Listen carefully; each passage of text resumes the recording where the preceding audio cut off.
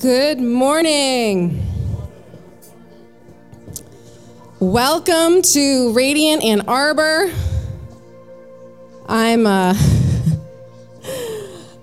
very tired this morning, but you know what?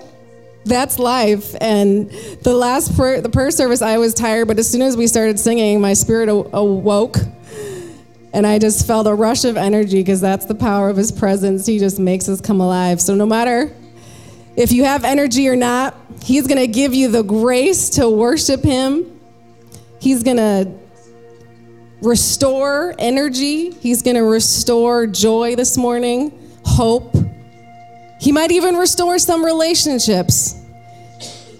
He's going to do a whole lot because He cares. He cares so deeply about you. And I always say, we sing songs to love Him, but He outloves us every time. Every time. So let's stand to our feet. You're welcome to come to the front here and worship with us, because Joyce doesn't want to be alone when she's leading this song. She wants some friends. God, we bless your heart this morning. You are such a good dad. You are so beautiful, God. We thank you for sending Jesus. We thank you for sending us what was most precious to your heart, God. In Jesus' name.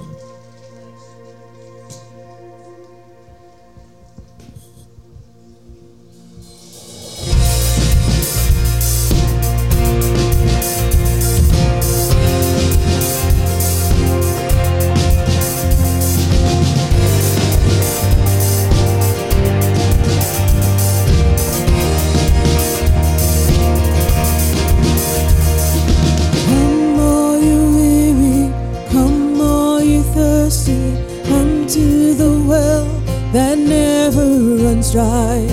Drink of the water, come and thirst no more.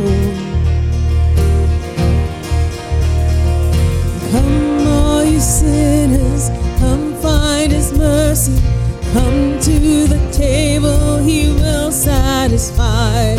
Taste of his goodness, find what you're looking for. For God so loved the world that he gave us his one and only Son to save us. Whoever believes in him will live forever.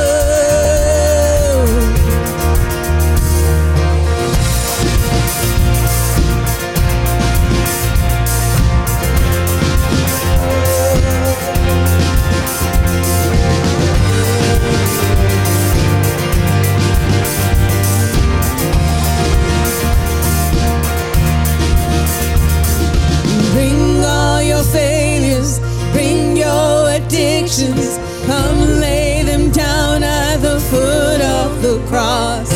Jesus is waiting there with open arms. See his open arms. For God so loved the world that he gave us his one and only Son to save us. Whoever believes in him will live forever.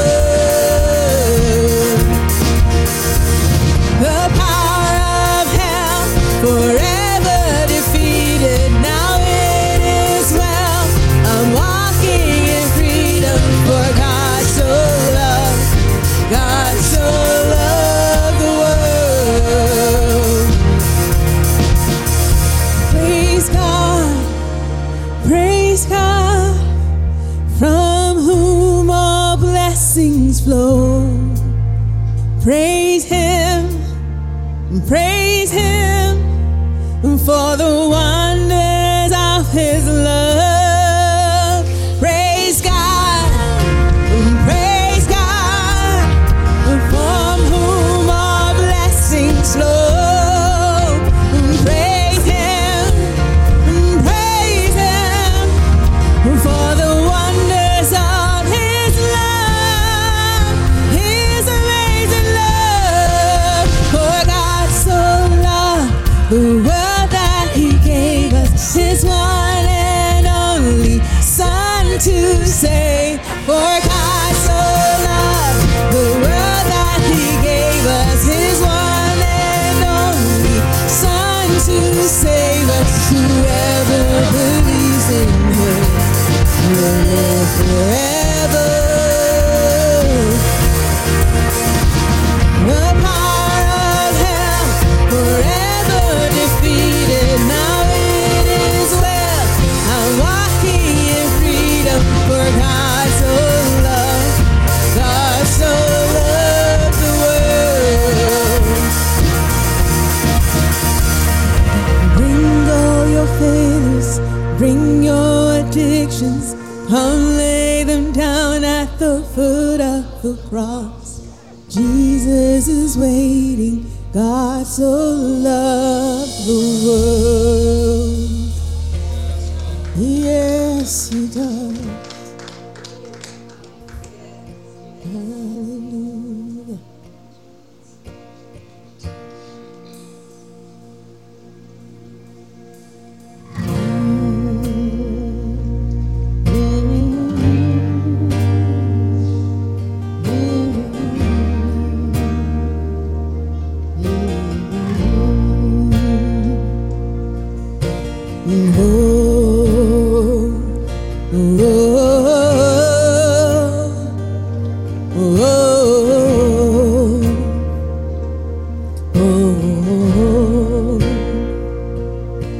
We rise by bowing, we live by dying.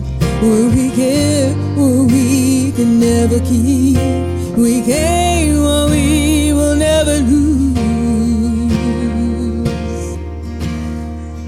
Like beauty from ashes and joy from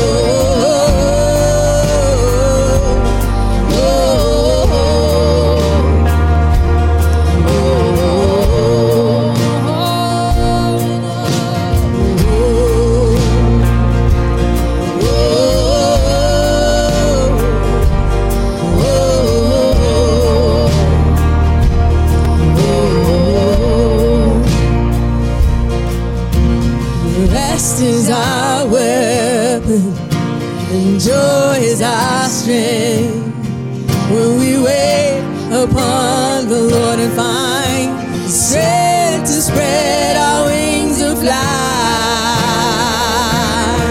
From glory to glory, you tell our story. We will overcome. We'll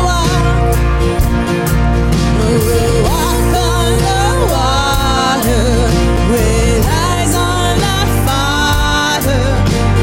Nothing is impossible. I'll follow you. I'll follow you anywhere. I'll follow you anywhere. I'll follow you anywhere you wanna go. I'll follow you anywhere. I'll follow you anywhere. I'll follow you anywhere you wanna go.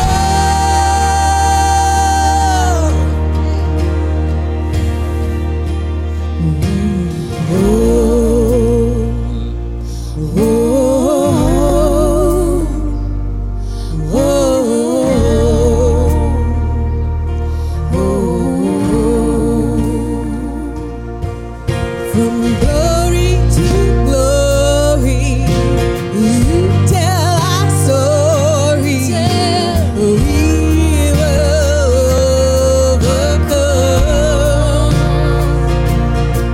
We'll walk on the water with our eyes on the Father. Nothing is impossible.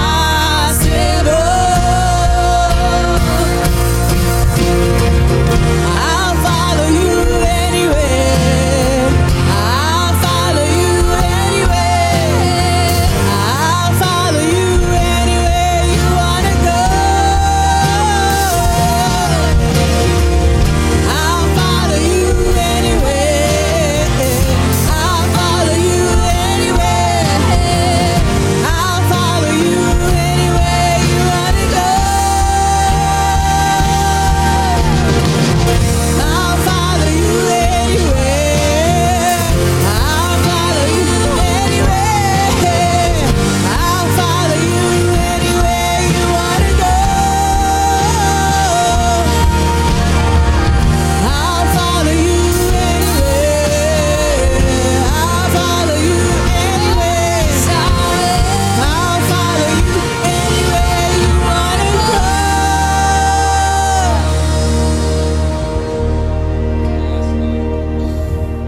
We rise by bowing, we live by dying.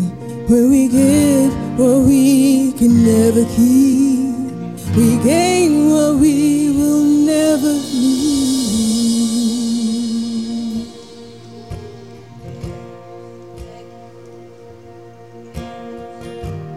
Joyce, what was that? What you were trying to do in the prayer service today? Let's figure it out. All right.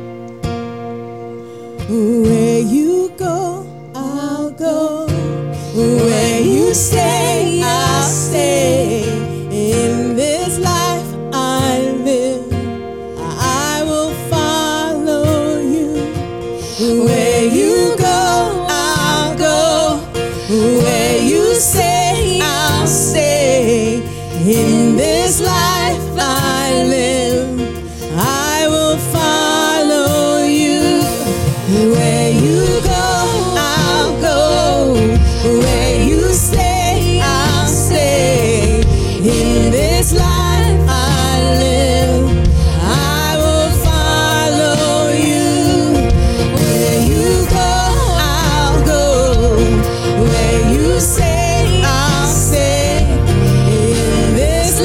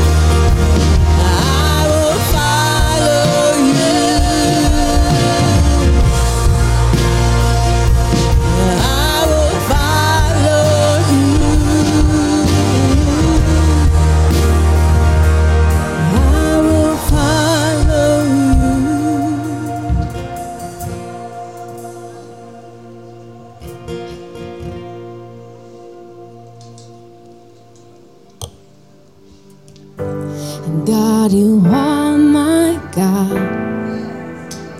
and I thirst for you. And my being aches for you in a dry and weary land where there is no water. And I've seen you in the sanctuary, beheld your power and your glory. And because your love is better than life itself, nothing else will do. Nothing else will do.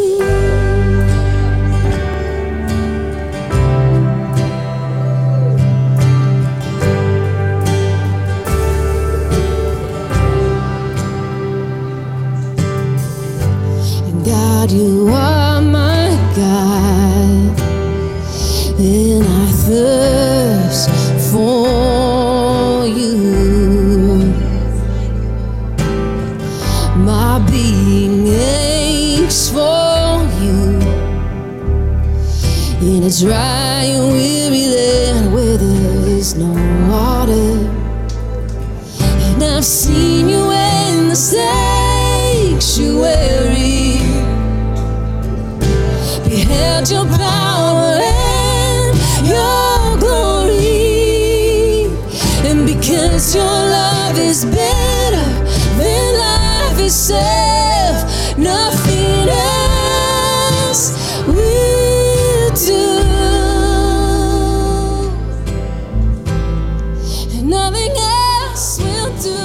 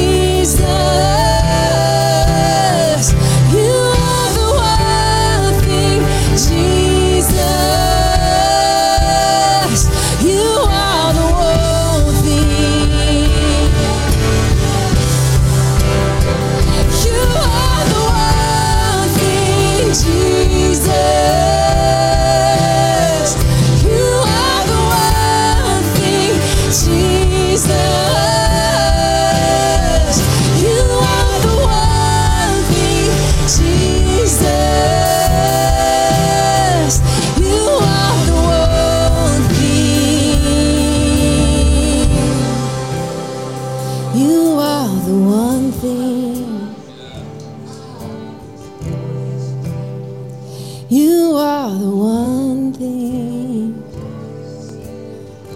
One of the things I love about having family here at the front with us is the last time we did the song, my sweet brother Jackson was here, and he just helped me develop that little tag. I could hear him singing, and we kind of fed off of each other. And that's what the Lord does in community. The songs just rise up, and we didn't strive for them. Amen?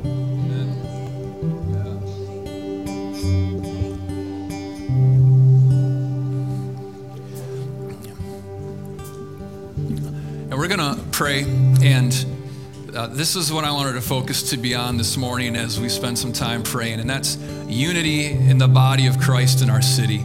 And I met with Albo, who's the pastor at 242 this week, and I absolutely love him.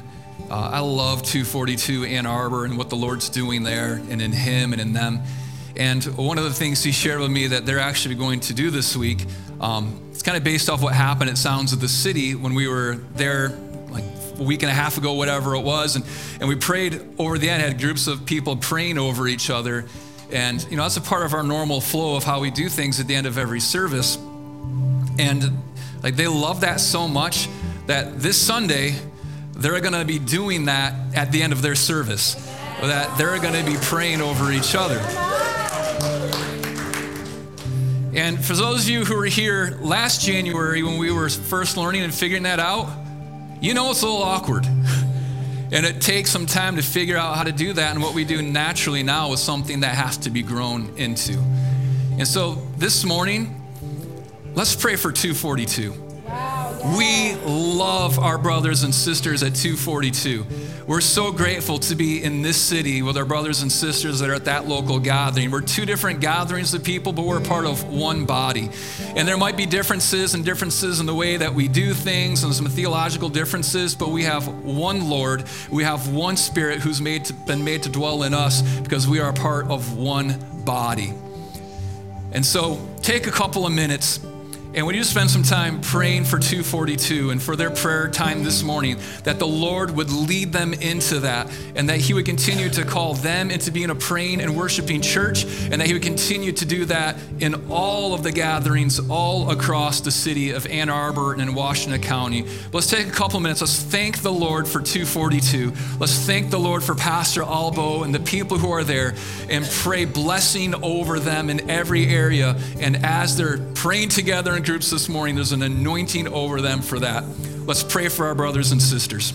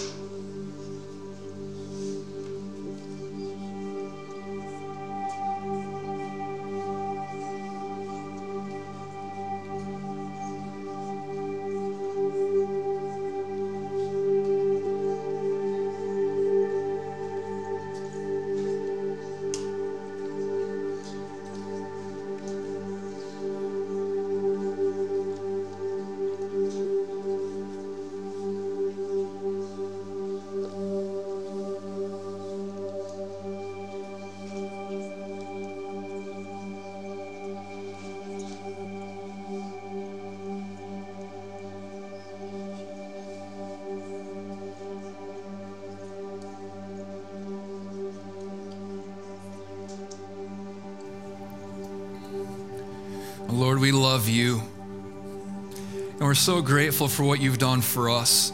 Lord, when we were far from you, you gave your life for us to bring us into your own family, to make us your own daughter, your own son. Jesus, we thank you for that. Lord, we thank you what you're doing in us as a family here in this local gathering. Lord, thank you for the way you're making us family together with you. And we're learning that we aren't it, but that we're just a part of the body and that we so desperately need each other. And we need to love each other and to receive love from each other. And you minister to us through your body. And Lord, we pray for the body of Christ in our city. No gathering's better or worse than another. We're all family. We're all sons and daughters. And so, Jesus, I pray that you would do a unifying work inside of our hearts. Lord, that you would work deep humility inside of our hearts to love each other. Jesus, that you would give us great grace and mercy for each other, that the way we love each other at every gathering in our county, Lord, is a reflection of the fact that we are disciples of Jesus and that those who are far from you recognize that we're disciples by the love that we have for each other. Lord, would you do that in us? Lord, we specifically thank you for the family we have at 242. We love them. We bless them. Jesus, continue to lead them faithfully into faithfulness to you. Jesus, give them every provision that they need. Give them every encouragement. Give them every correction they need. Jesus, all tied to you. And Lord, we specifically pray over them in the place of prayer this morning. Lord, thank you for stirring up desire inside of them to move into a greater level of prayer and praying over each other. Lord, I pray an anointing over them for that there's an ease to it, that even in the struggle of it, they see the beauty of it and that it's worthwhile. Jesus, this morning, would you pour out gifts of your spirit into those who are in that family so that they can minister to each other and there can be a strengthening in your body there. Jesus, would you become more beautiful and more glorious in that place, or there be a unity that exists inside of that gathering, Jesus, and that you would honor them with your presence this morning. And Lord, continue to develop our hearts to love them and to bless them and all the family of God in this area. We love you and we trust you. In the name of Jesus we pray. Amen. Amen. Well, good morning. It is good to be here with you this morning. Kids, you are dismissed. Your room leaders are in the back there and they will take you to rooms. And parents, you can pick up your kids after service. Let's out. If you have your Bibles this morning, you can go ahead and turn to John chapter 15. And this is sort of our last week looking at this section of scripture. We've been talking about Jesus' teaching on remaining in him and the fruitfulness that comes when we learn to remain in him. And we're ending this study on this passage by looking at this idea. And it's how to receive what we ask for in prayer. Now, just hearing me make that statement can stir up two different responses in you. One, you might be like, yes, like finally, you're pulling out the list from your bag of all the things you're going to be praying for. Like I'm praying for a car, a house, a spouse, like in the name of Jesus, you want all these things. And some of you are hearing that and you're thinking like, oh my gosh, where's the door? I got to get out of here before he asks us to sow a seed into his ministry, something like that. And those are two legitimate responses that you can have because in the family of God, and we are a big, beautiful family, just talking about how important unity in the family is. But if you've been a part of a biological family, you know that some people have some different ideas on things, right? And there's some people you're like, I love you to death, but I think you're crazy. And And that's a part of the reality of what it means to be in the family of God too. We love each other to death, but some of us are crazy. And some of us we're all crazy in some area. There's some areas where we all have some wrong beliefs based on not understanding scripture. Even the Pharisees, who oftentimes we give them a bad rap, but these people were committed to scripture. They were memorizing the Torah. Like, that's big. We try to teach our kids to memorize one verse a month or, something like that, and they get a star or whatever. It's like they were memorizing entire books of the Bible flawlessly. They were committed to scripture. But Jesus even says to them when they're in error, he says, you're in error because you don't understand scripture or the power of God. What are you talking about? I have the whole scripture memorized. You can have it memorized and not understand what it's actually saying. In fact, I've read this book many times. It's big.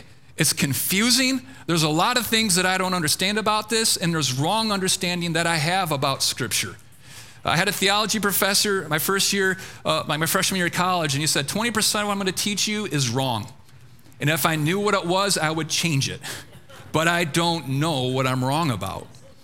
And so we need to keep coming back and studying Scripture to understand what it's saying, because we all have wrong ideas of it from the culture we grew up in, from our own experiences, from what family members, pastors, televangelists, all of them have said about it. And so we have to come back to really trying to dig in and understand, what do the Scriptures say? And what is the power of God? And how do these two work together to transform and to change me? And so when I talk about how we receive what we ask for in prayer, it might stir up some red flags and warnings. It might make us discount it or want us to name and claim everything there's ever been under the sun. But we have to come back to, what does Scripture speak to about this, and how do we rightly understand them, and how does the power of God transform us in light of this? So in John 15, we've been on this for like 5 weeks, and I don't even remember the chapter. John chapter 15, verse 1, Jesus says, I am the true grapevine, and my Father is the gardener. He cuts off every branch of mine that doesn't produce fruit, and he prunes the branches that do bear fruit, so they will produce even more. You have already been pruned and purified by the message I have given you. Remain in me, and I will remain in you. For a branch cannot produce fruit if it is severed from the vine, and you cannot be fruitful unless you remain in me. Yes, I am the vine, you are the branches. Those who remain in me and I in them will produce much fruit. For apart from me, you can do nothing. Anyone who does not remain in me is thrown away like a useless branch and withers. Such branches are gathered into a pile to be burned. But if you remain in me and my words remain in you, you may ask me for anything you want, and it will be granted. When you produce much fruit, you are my true disciples. This brings great glory to my Father. I have loved you even as the Father has loved me. Remain in my love. When you obey my commandments, you remain in my love, just as I obey my Father's commandments and remain in his love. I have told you these things so that you will be filled with my joy. Yes, your joy will overflow. This is my commandment. Love each other in the same way I have loved you. There is no greater love than to lay down one's life for one's friends. You are my friends if you do what I command. I no longer call you slaves because the master doesn't confide in his slaves. Now you are my friends, since I have told you everything the Father told me. You didn't choose me, I chose you. I appointed you to go and produce lasting fruit so that the Father will give you whatever you ask for using my name. This is my command. Love each other. Now you see twice in there, Jesus says that you will receive whatever you ask for. And in fact, that very end, and whenever you're looking at a passage of Scripture or anything in literature, whenever you look at, there's always kind of at the beginning point, and then there's that end. Like, this is the most important thing. This is what all of this is leading to and producing. And he ends that passage by saying that you will receive whatever you ask for using my name. When it says using my name, it's not if you say Jesus at the end of a prayer, it's like the magic formula that makes it happen. It means when you're praying according to my will. When you pray according to my will, you're going to receive whatever it is that you ask for. And then the last thing, this is my command, love each other. So I want you to know is that it is God's will for you to receive what you ask for in prayer. That sounds wrong. Like, even for me, sitting up here teaching this, it feels a little bit weird even saying that. Because I know where some of us are going with that, and I also know where I'm going with that, and my own trying to qualify it and to make it safer, to make it, more beautiful, less abrasive. It's even hard for me to say this. And so just so you know, every time I preach to myself. This is the message I need to hear, and if you all benefit from it, that's great too. But I do this in humility and letting you know, like, I'm trying to figure this out. And I'm still in the journey of truly understanding what this means. And that's because I believe it's something that we will all spend our entire life learning and growing in this and understanding what this means. But this is what Jesus says. It is God's will for you to receive what you ask for. But Jesus does put a few conditions on this. And this is what we're going to be looking at today. He says that you will receive what you ask for when, and what's that first thing he says? Is when we remain in him and he remains in us. Verse 7 said, but if you remain in me and my words remain in you, you may ask anything you want and it will be granted. The starting point for us in our life in Christ is us remaining in him and him remaining in us. The way that we continue in our life in Christ is us remaining in him and him remaining in us. And what this speaks to is that, when you came to Jesus and when Jesus came to you, you were messed up. Like, you didn't think, I am sufficient all on my own. I am the master of my own life, so therefore I will submit myself to the lordship of Jesus. No, what happened was you had an encounter with God and his glory, his holiness, his goodness, his beauty, his love, and it did something inside of you to recognize your own sinfulness. It did something inside of you to recognize your own brokenness and a realization of how beautiful and good he is. And it led you to put your faith in him. I believe that you are Lord. That means for us, like, you are king. You are the one who's sovereign over all. You determine right and wrong. You are the one who determines reality and truth. And I submit myself fully. My full allegiance is to you. And I'm going to learn to live the way that you've commanded me to, the way of Jesus. I'm going to learn to live that out. And he puts his spirit inside of you, stirring that desire up. Because as you read through scripture, you're like, oh, that's not my natural desire to live like this. I don't want to do that. That's normal. That's the flesh part of you that's been discipled by the culture you live in. But Holy Spirit in you, Christ in you, causes you to have desires to actually live a life of godliness. It's something you can't produce inside of yourself on your own. It's the work of the Holy Spirit in you. Christ in you stirs up new desires in you and then gives you the power, gives you the grace to actually be able to follow after those desires. See, food is a good desire thing for me. Have you ever had those moments at night where you're like, gosh, I could really use an ice cream sundae? I know I'm about to go to bed, but what would really be good for me right now is like 8 scoops of ice cream and caramel sauce and chocolate sauce and peanuts. And like, have you ever tried to do a diet and it's amazing how good every other food seems to you? Have you ever failed at a diet or fasting? Like, yeah, that's me. Like, I've failed at fasting more than I succeeded at it. Because there's a desire inside of me to live a life of godliness, but there's also this other desire that's like, absolutely not. I love ice cream and pizza and food and everything else. That there's a real war that's going on inside of you. What Holy Spirit does is he doesn't just stir up the desires to live a life of godliness, to live submitted to King Jesus. He gives you the power to actually do it. Power you don't have on your own to be able to follow after Jesus faithfully in every area of your life. Christ in you and you remaining in him, like you are remaining submitted to him, produces something beautiful inside of you. It produces transformation in us over time. Not all at once, but over time, every day of your life. If you continue to remain in Christ, Christ remains in you. Holy Spirit in you, giving you new desires to live a life of godliness, new power to be able to actually follow those godly desires out inside of you and overcome temptation. That will be with you and in you and transforming you every day of your life until you take your last breath. If you remain in Christ, you will continue to be transformed and made to be more like Jesus.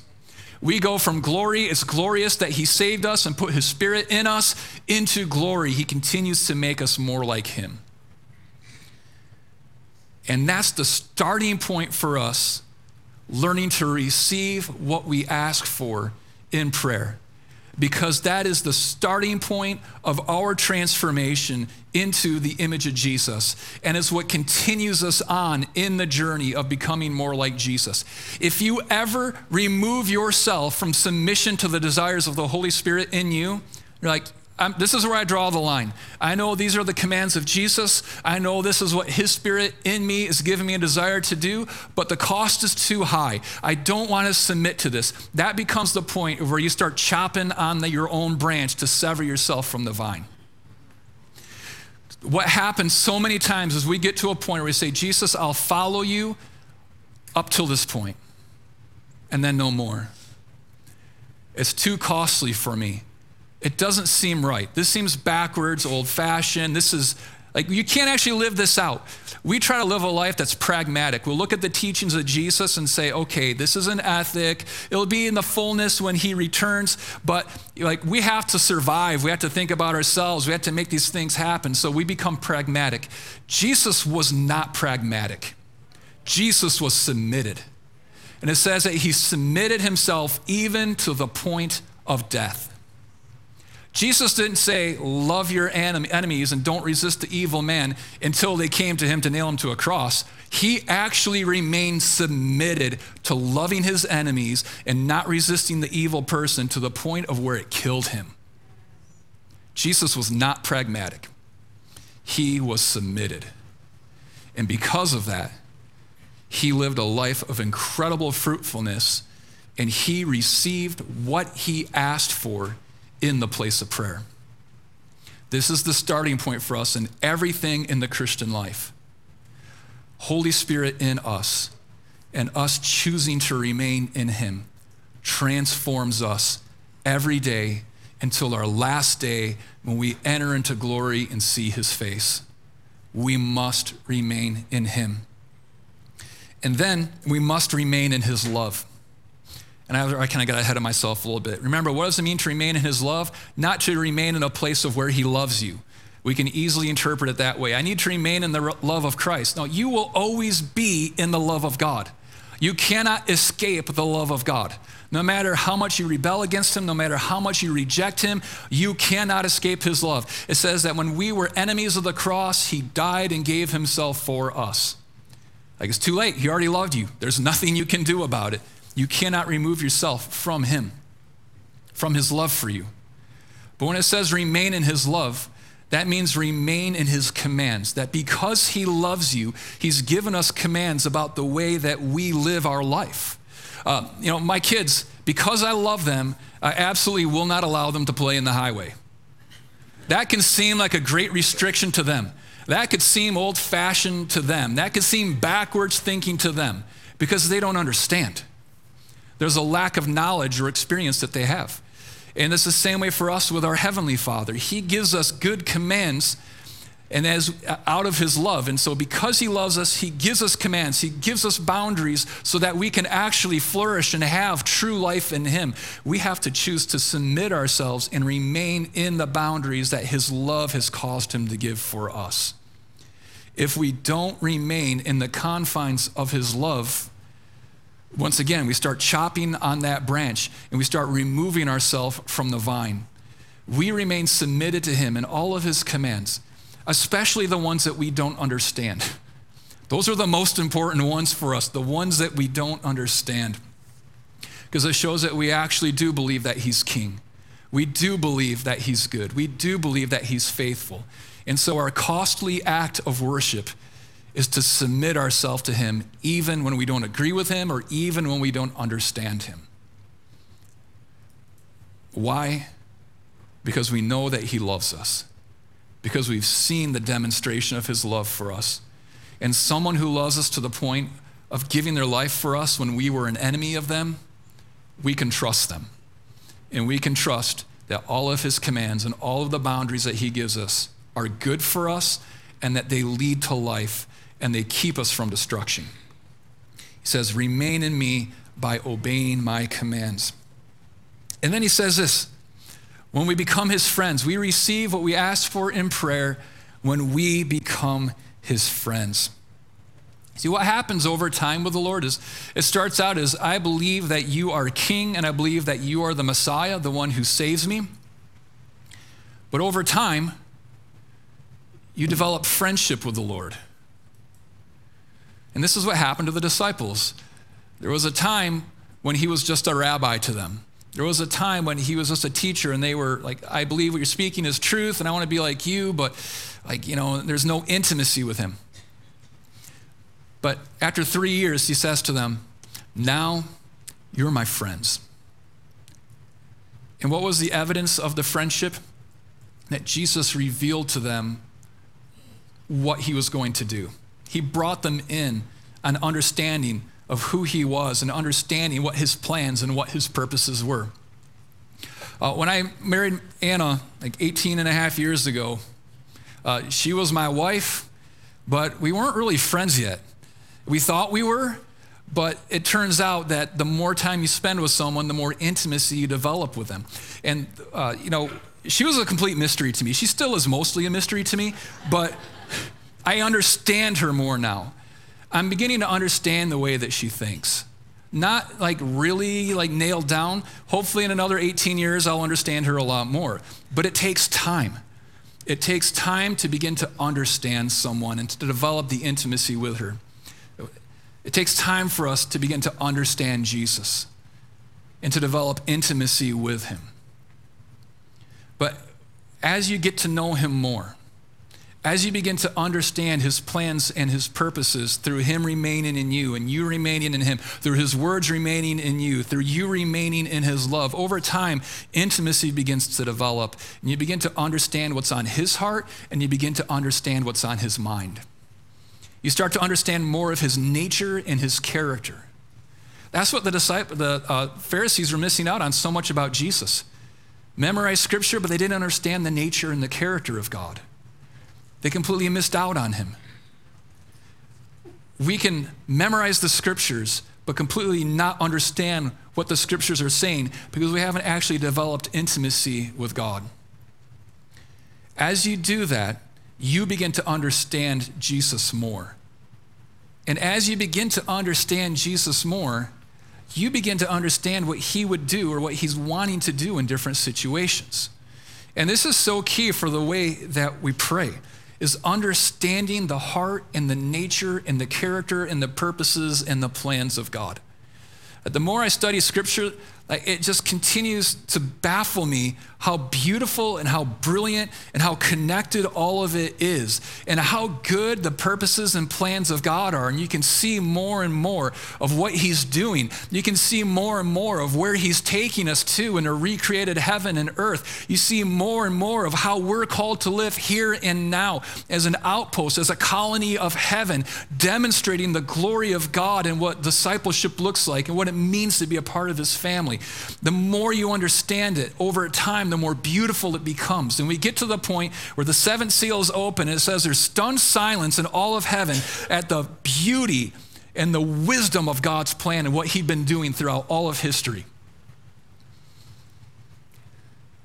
But as we develop friendship with Jesus, as we develop intimacy with him, we begin to understand more what his nature and character is like, what his plans and purposes are. And as we do that, we learn to pray in a way that is according to his nature and his character, his purposes, and his plans. And then we receive what we ask for when we learn to love one another. Here's what immature praying looks like. And this is a starting point for every one of us. So if this is where you're at, this isn't condemning you. Like, this is where we all are. I was talking to one of my kids about music, and he's like trying to learn how to do things. And it's like, hey, you're developing skills right now. You're developing a language so you can use this language to, create music. But you have to learn these important rudiments and skills that are kind of boring to learn. But if you don't learn these, you won't be able to progress. When we learn how to pray, it's perfectly fine to be immature and new in prayer because that's where every single person starts. There's absolutely no shame in that. But when we start praying, we oftentimes start praying just for ourselves. Lord, I need this. Lord, I need that. Lord, I need you to do this for me. Lord, and it's all like very much centered on yourself. And you should pray for the things that you need. But as you begin to develop in prayer, and as you begin to mature as a follower of Jesus, and you learn to love one another, it changes the way you pray. It's not that you don't still pray for the things you need, because we are commanded by Jesus and modeled by Jesus to pray for the things that we need.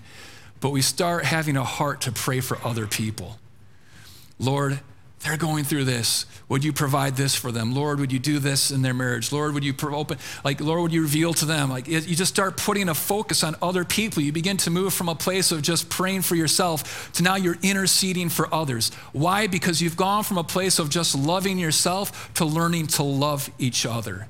And when you learn to love each other, it changes the way you pray. I remember I thought it was so funny when I was a kid hearing, we're supposed to pray for our enemies. And so there was a prayer of an Irish saint who prayed, Lord, turn their hearts or turn their ankle. And I was like, that's so funny. I can pray for my enemies in a way that's not good for them. That's not the way God called us to pray for our enemies.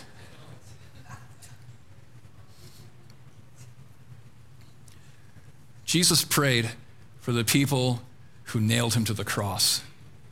He prayed, Father, forgive them, for they know not what they do. That's some mature praying. That's some deep transformation that's taken place inside of their hearts, because that is not natural. The one who could have summoned the angels to come and to rescue him prayed, Father, forgive them. They don't know what they're doing. Don't pray for your enemy's ankles to be turned. Pray for them to have revelation of who Jesus is. Pray for them to receive the gift of the Holy Spirit in them, that they would learn to remain in Christ and that Christ would remain in them, and that their lives would be so radically changed by the power of the Holy Spirit in them that they go from being an enemy to a brother or a sister, even if it means you have to lay down your life on their behalf. Jesus knew how to love each other to the point of laying down his life. Jesus modeled the way that we receive what we pray for many places throughout Scripture. But I think it's best demonstrated in the Garden of Gethsemane, the night he's arrested, then he goes to trial, and then he's crucified. And he says this in Matthew 26, then Jesus went with them to the olive grove called Gethsemane, and he said, sit here while I go over there to pray. And he took Peter and Zebedee's two sons, James and John, and he became anguished and distressed.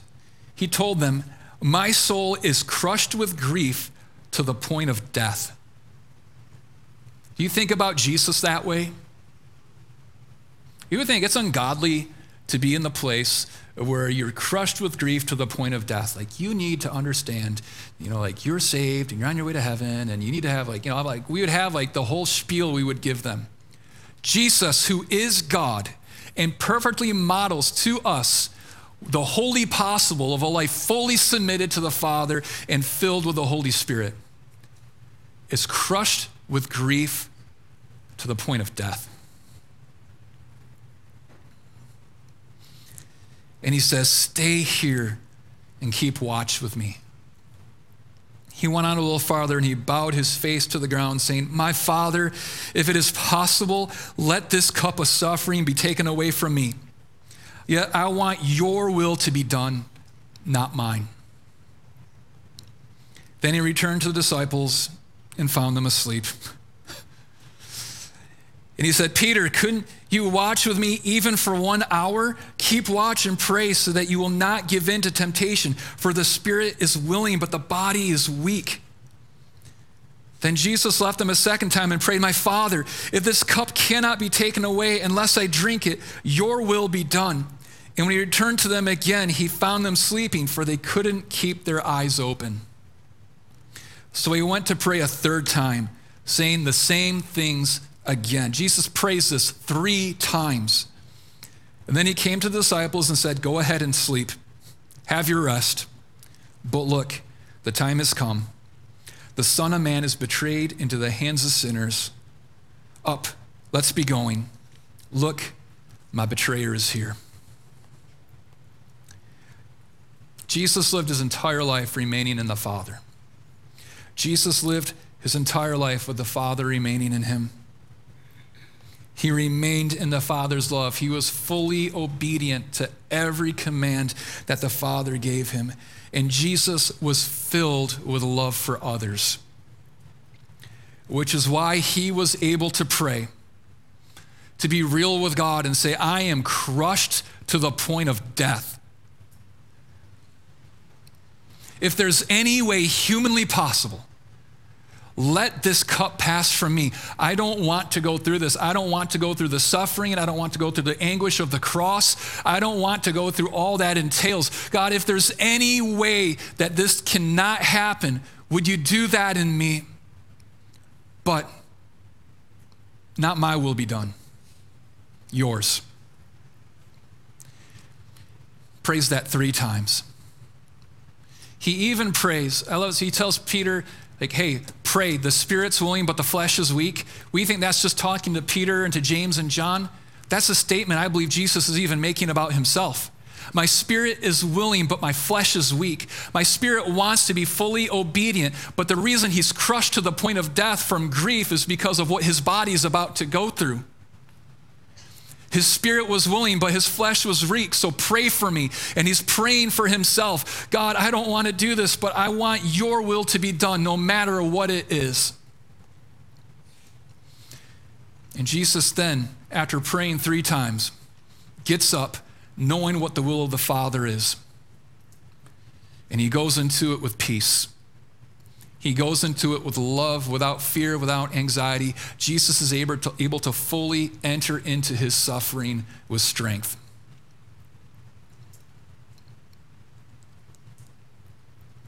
And even for the joy that's set before him. Why? Because he had remained in Christ. Oh, that's a terrible thing to say. He remained in God. We remain in Christ. He had remained in God, and God had remained in him. He had not severed himself. He had remained fully obedient. He was filled with love for others.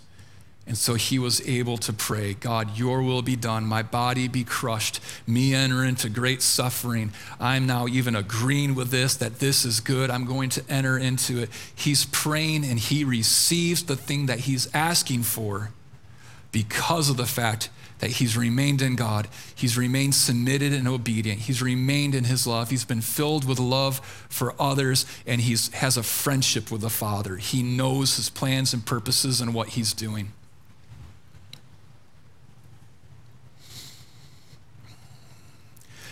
The Lord wants you to receive what it is that you're asking for in the place of prayer.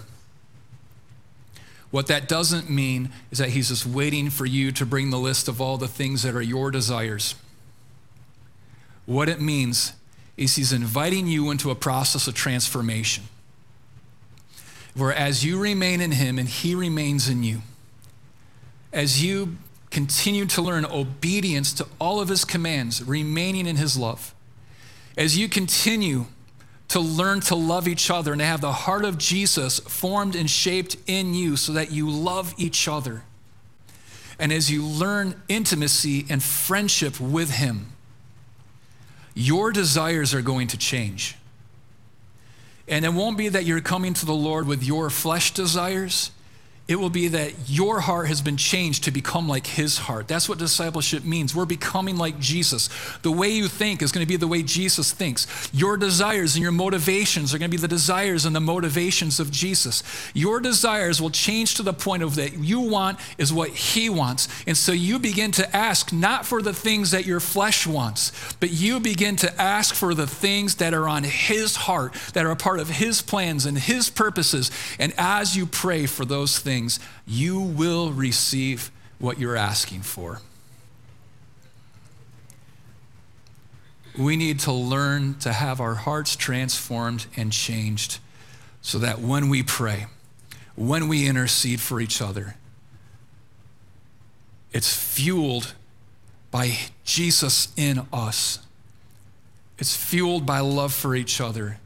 It's fueled by his words remaining in us. We're praying the will of God over each other. We have an ear to hear what he's saying. We have eyes to see what he's doing. And those become the things that we pray for. And as we pray for those things, we receive what we've asked for. Jesus, we love you. Thank you for perfectly demonstrating to us how to live and how to pray. Holy Spirit, we submit ourselves to you and to your work in us. Transform us and make us like you. Help us learn to abide in Christ. Help us learn to remain connected to you and you in us. Holy Spirit, change our desires, change the way that we think, change the way that we act and behave, Jesus. Everything about us, transform us and make us like Jesus. Fill us with love for one another. God, develop deep intimacy with us and that we develop that with you so that we understand your heart and your will. Give us the understanding of how to pray, Lord, and how to pray for ourselves and how to pray for each other, connected to you and fully satisfied and fulfilled in you. And Lord, give us the faith to continue to pray. Give us a grace to pray, to hear your words, to see what you're doing. Lord, give us the faith to remain and to continue to learn how to pray. All as we continue to learn how to remain in you. And it's in the name of Jesus we pray. Amen. Amen. Well, now we're actually going to pray. And so what we do at the end of every service is we break into groups of like 4 to 8 people. And I want you to continue to think of yourself. You are the family of God. You are ministers of Christ Jesus. Holy Spirit in you has made you a priest, holy and set apart to minister to him and to minister to each other. And so much of what we see not happen in the Western church is because of the fact that we look to people on stages to do the work of the ministry instead of recognizing the holy call that's on every single one of us and the gifting that God's put in every single one of us to be able to encourage and to pray over each other and to partner with God to minister to each other. And so I can't encourage you enough. Stick around and pray. Get into a group and pray. If there's anything that you're going through, these are confidential brothers and sisters who love you, aren't judging you, they're for you. They want to see God's will be done in you for you to prosper in your faith and in your faithfulness to him. This is a safe place to receive prayer. And there are gifts that the Lord has given you that he wants to use for you to minister to others. So it's not just that you need prayer, because you might not need prayer today. But others need you to stand on their behalf and to intercede for them and to learn to love and to hear Jesus and to be fully submitted in every area so that we can receive the things that we ask for in prayer. Can't encourage you enough. Get into a group. Let's pray. Love you all. God bless. We'll see you next week.